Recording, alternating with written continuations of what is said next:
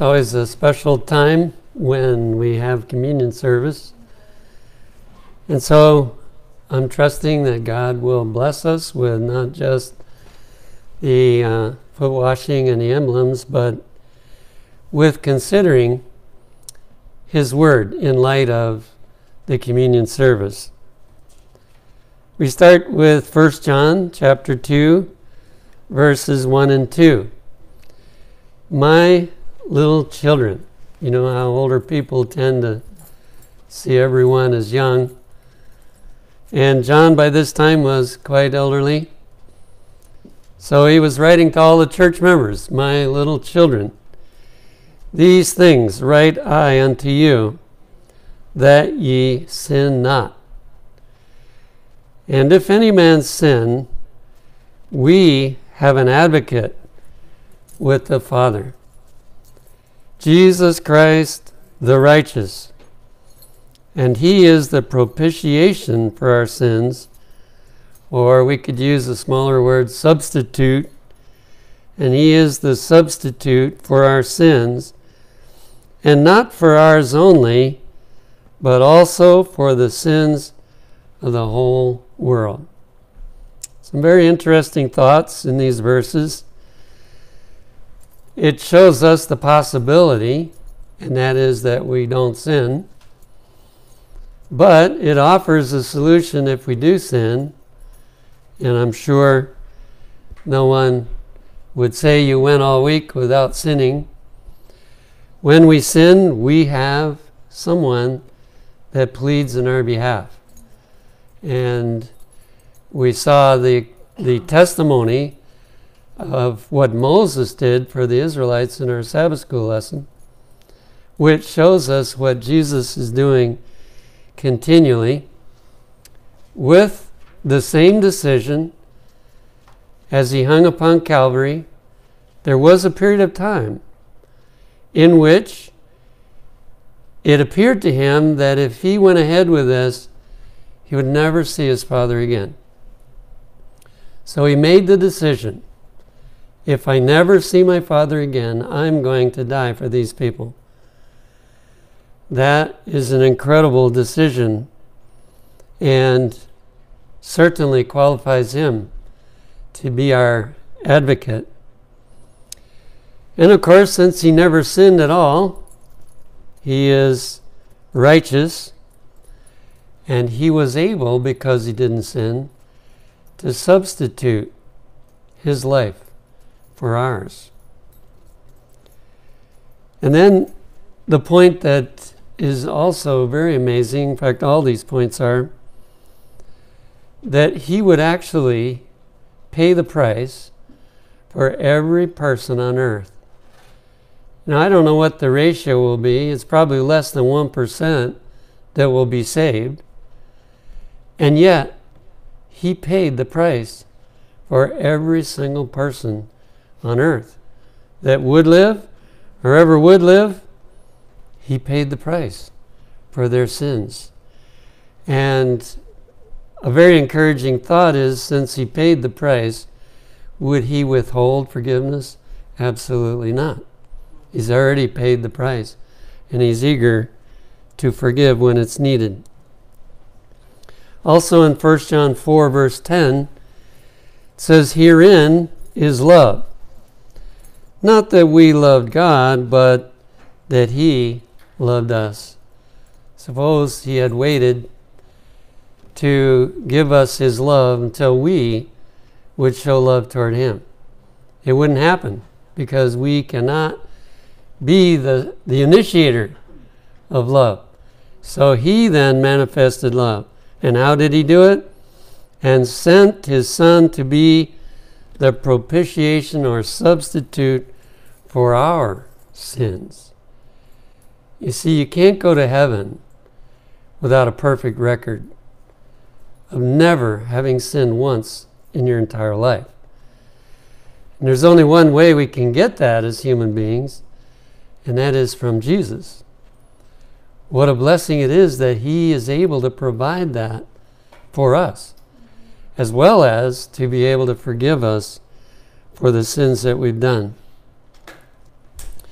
Paul speaks in Romans 3, verses 24 and 5. And he uses a very important word, freely. Being justified freely by his grace. So when we come to Jesus, when we see our need and we come to him, we don't have to try to twist his arm.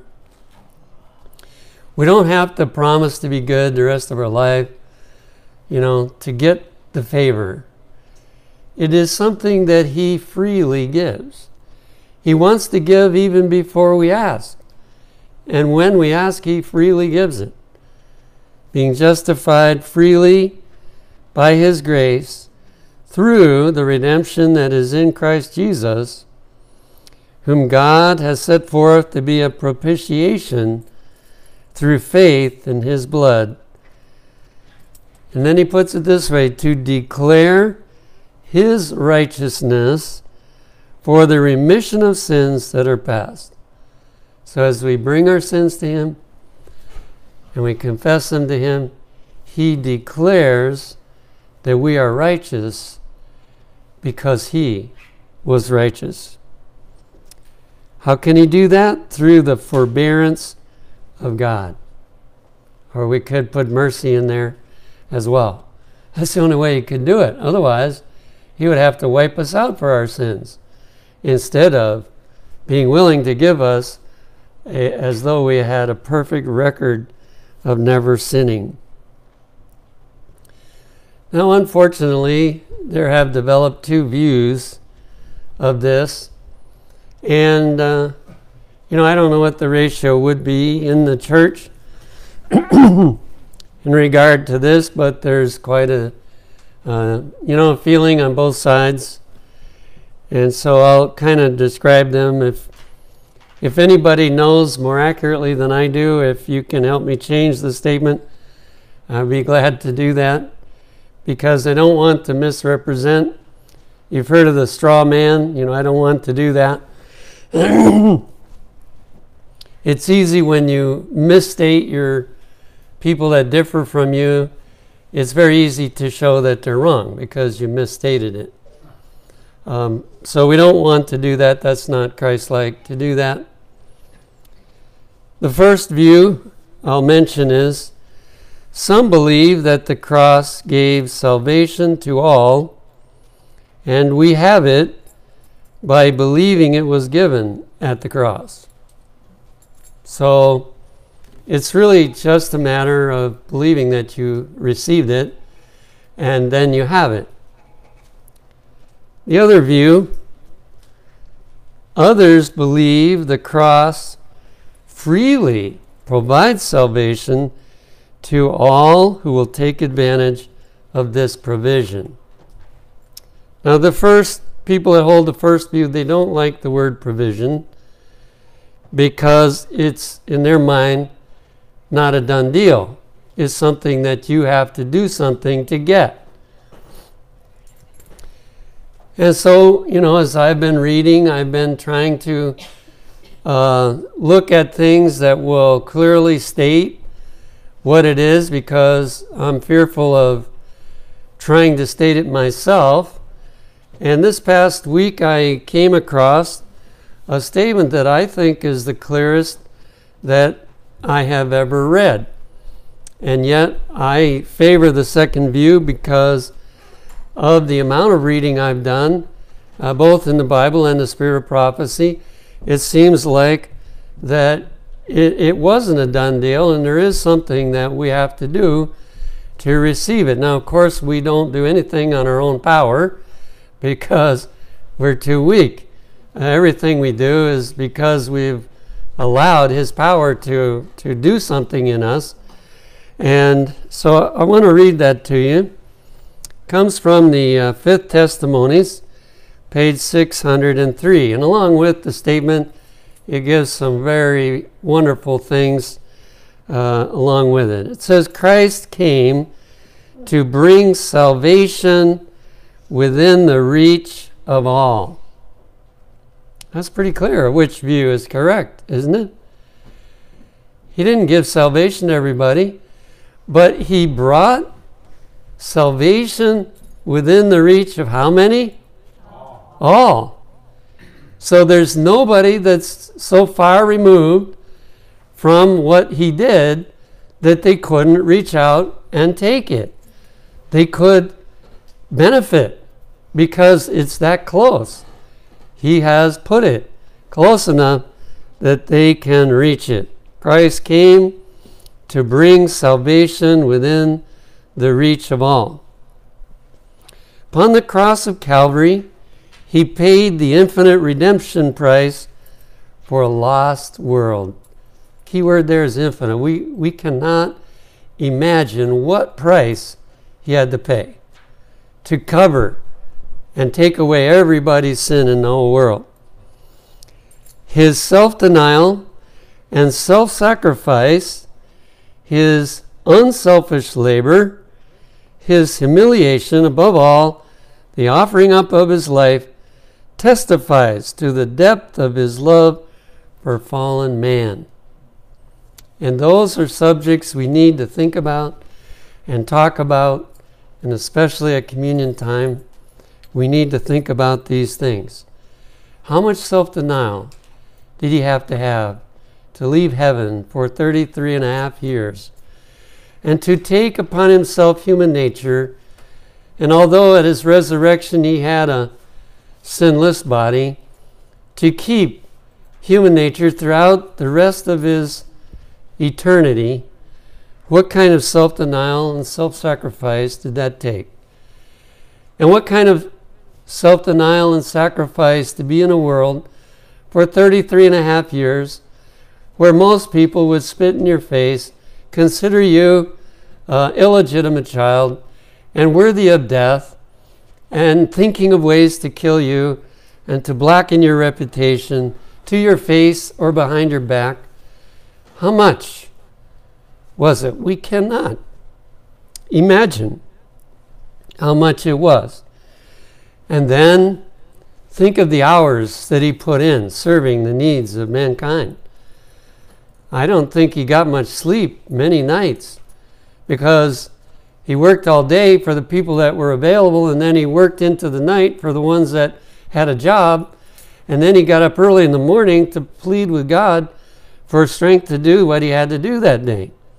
And so his unselfish labor testifies of his love. His humiliation, and the clearest is, of course, what happened that last week of his life on earth, especially as he went through the scenes that led to Calvary, and then finally being willing to surrender his very life itself. All of these things are powerful to convince us that he loves us.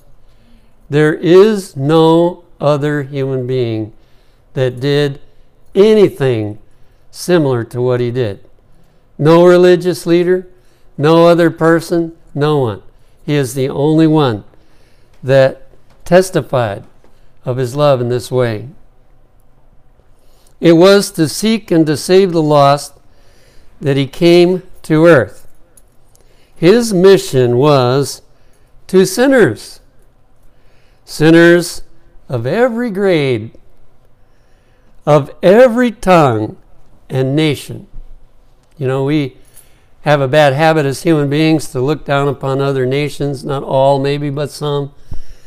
And thank God Jesus doesn't do that. He loves all nations. He loves every tongue. He is eager to help sinners of every grade, it says. He paid the price for all to ransom them and bring them into union and sympathy with himself. And if he's able to accomplish that in them because they allow him to do it, then they are perfectly united with each other as well.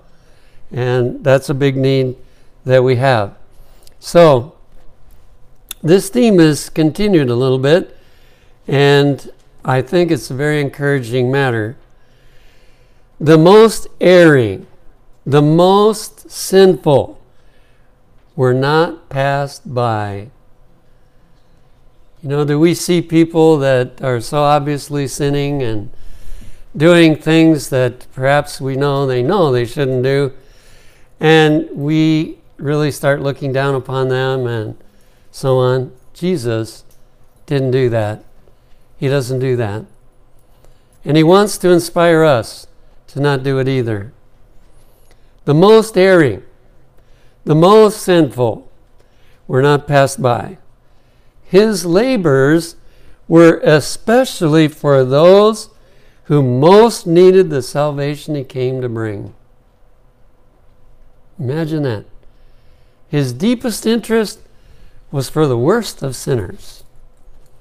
Now, there's probably none of those here today, but he wants us to participate in the work that he did while he was here, that the worst of sinners receive evidence of God's love.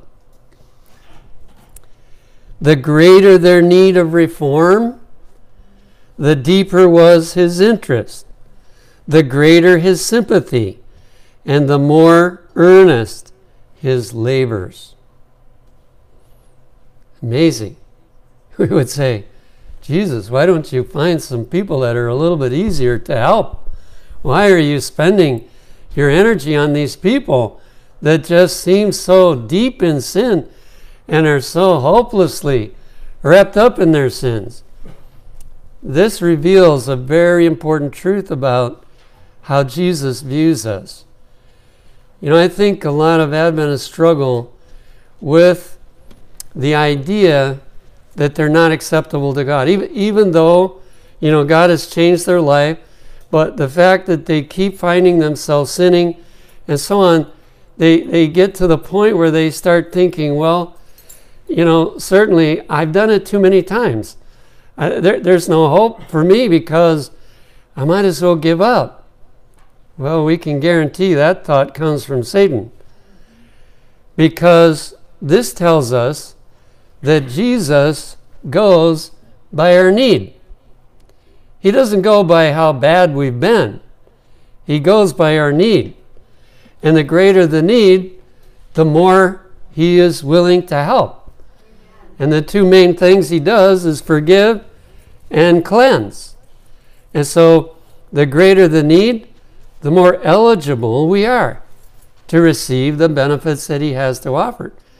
If we clearly understand that, we would never give up, no matter how many things are still wrong with us and still need to be corrected.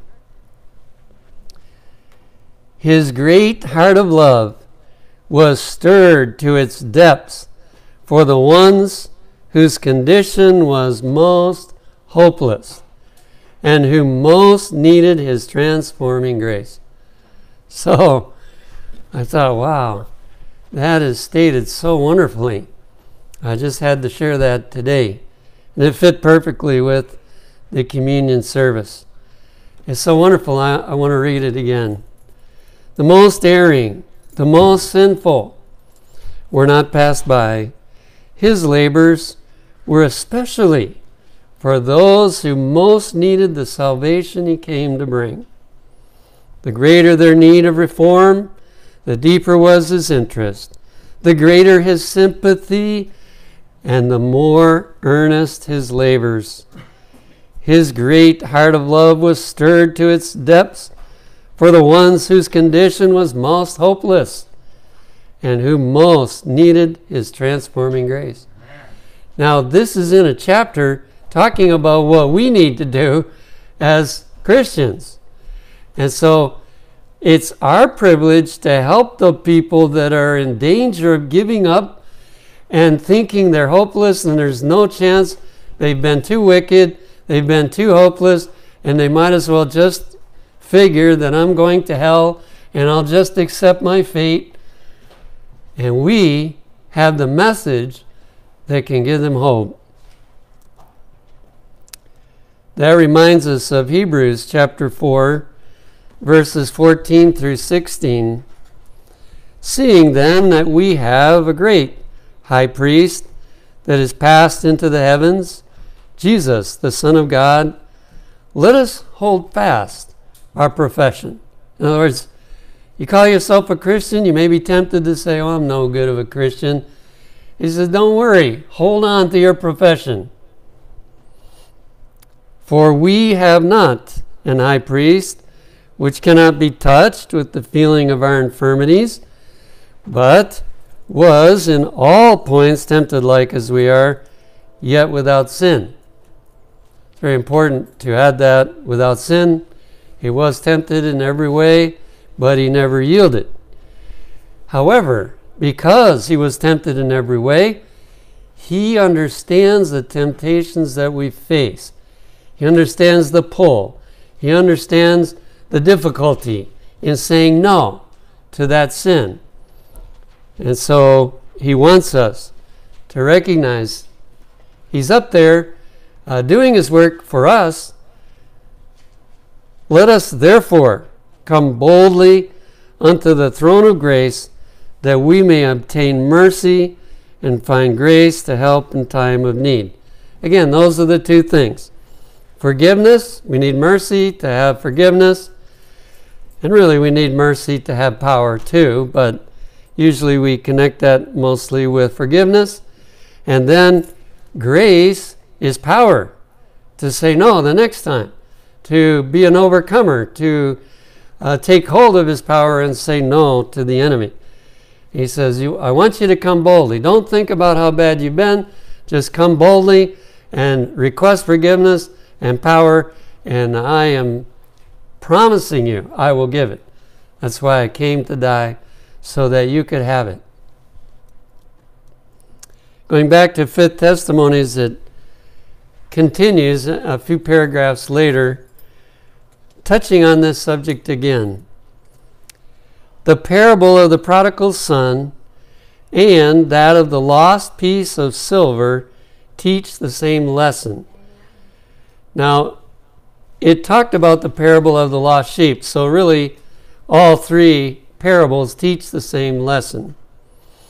Every soul that is especially imperiled by falling into temptation causes pain to the heart of Christ and calls forth his tenderest sympathy and most earnest labor.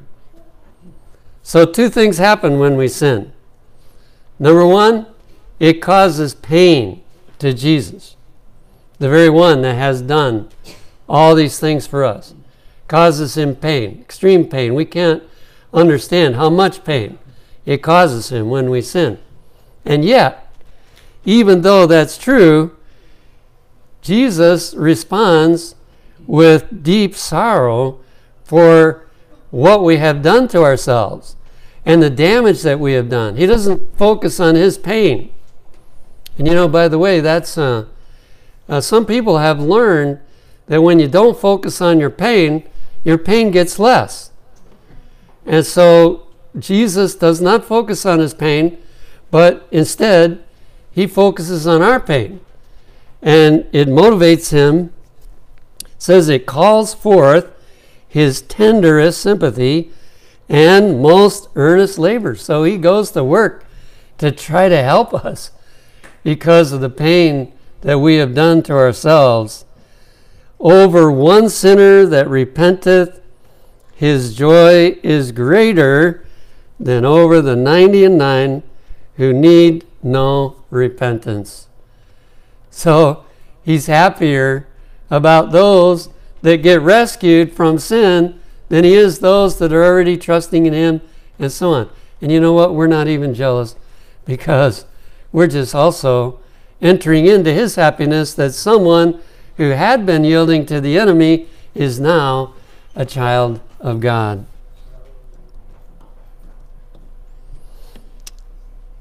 This is interesting too, from Counsels on Diets and Foods, page 458. Let the workers keep Christ, the great physician, constantly before those to whom disease of body and soul has brought discouragement. So now we go to our privilege. We have the opportunity to tell people the good news. And it says that we're supposed to keep this in front of them all the time. both if they have disease of the body and disease of the soul. We are to remind them and to share with them how much Jesus has loved them.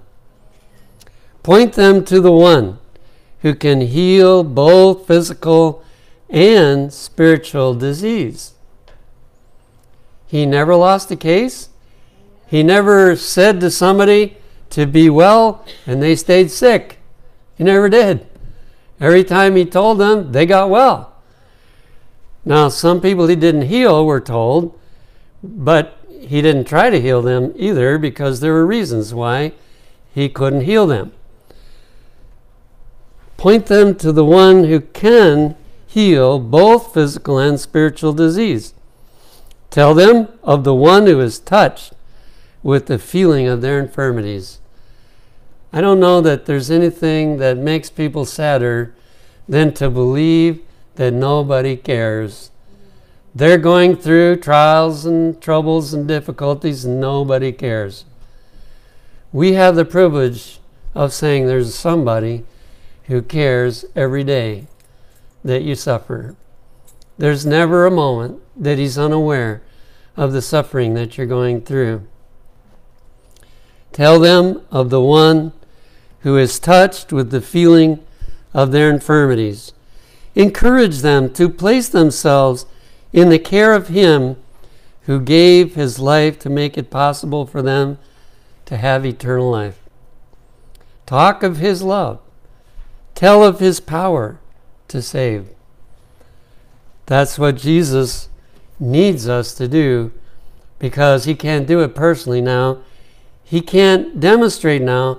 We have to draw people's attention to the stories and to the truth that he loves them. Romans 8:32 says, "He that spared not his own son, but delivered him up for us all, how shall he not with him also freely give us all things?"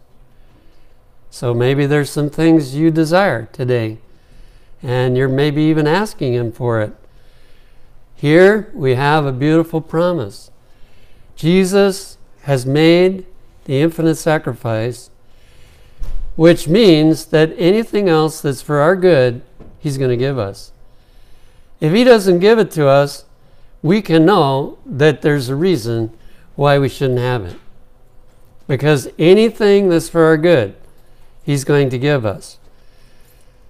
And notice the word is used, freely. How shall he not with him also freely give us all things? Now, one thing is a blessing too, that whatever we don't get in this life, because it wasn't best for us to have it, we will get in life eternal. And so it's just delayed, that's all. Everything, those who have struggle with sickness, those who have struggle with children that don't accept the Lord, those that have struggles, whatever it is, those struggles, he understands, and he will give the answer that he can do. Now, he doesn't force people. So when it comes to somebody's decision to follow him, he can do everything possible to attract them, but he cannot force them to do it. Then they would just be a robot. And we'll close with this thought from Desire of Ages 166. Though the ministration was to be removed from the earthly to the heavenly temple, so we have, all through the Old Testament sanctuary. Well, when Jesus came and died on earth, he changed that to the heavenly. Though the ministration was to be removed from the earthly to the heavenly temple, though the sanctuary and our great high priest would be invisible to human sight, yet the disciples were to suffer no loss thereby. Have you ever wished you could have lived when Jesus was on earth and heard him talk to you personally and share with you what he could do for you or whatever? Well, guess what? It's true. We can't see him physically, but he is just as much here as if he was here physically. It says, yet the disciples were to suffer no loss thereby. They would realize no break in their communion and no diminution of power because of the Savior's absence. So there's just as much power now as there was when he was on earth. While Jesus ministers in the sanctuary above, he is still, by his Spirit, the minister of the church on earth. He is withdrawn from the eye of sense, but his parting promise is fulfilled. Lo, I am with you always, even unto the end of the world. So through the ministry of the Holy Spirit, and don't get tripped up by the fact that it says his Spirit. It's not just an influence that emanates from Jesus. That's the Spirit, but it is a third member of the Godhead. And so they have such a close union together that often it uses the term his Spirit or the Spirit of the Father. It uses those terms. But through the Spirit, it's like Jesus never left this earth. All the blessings that Jesus gave to people while he was here are still available if we only believe that they are available. And he is ministering in the heavenly sanctuary so that all those blessings will flow to earth.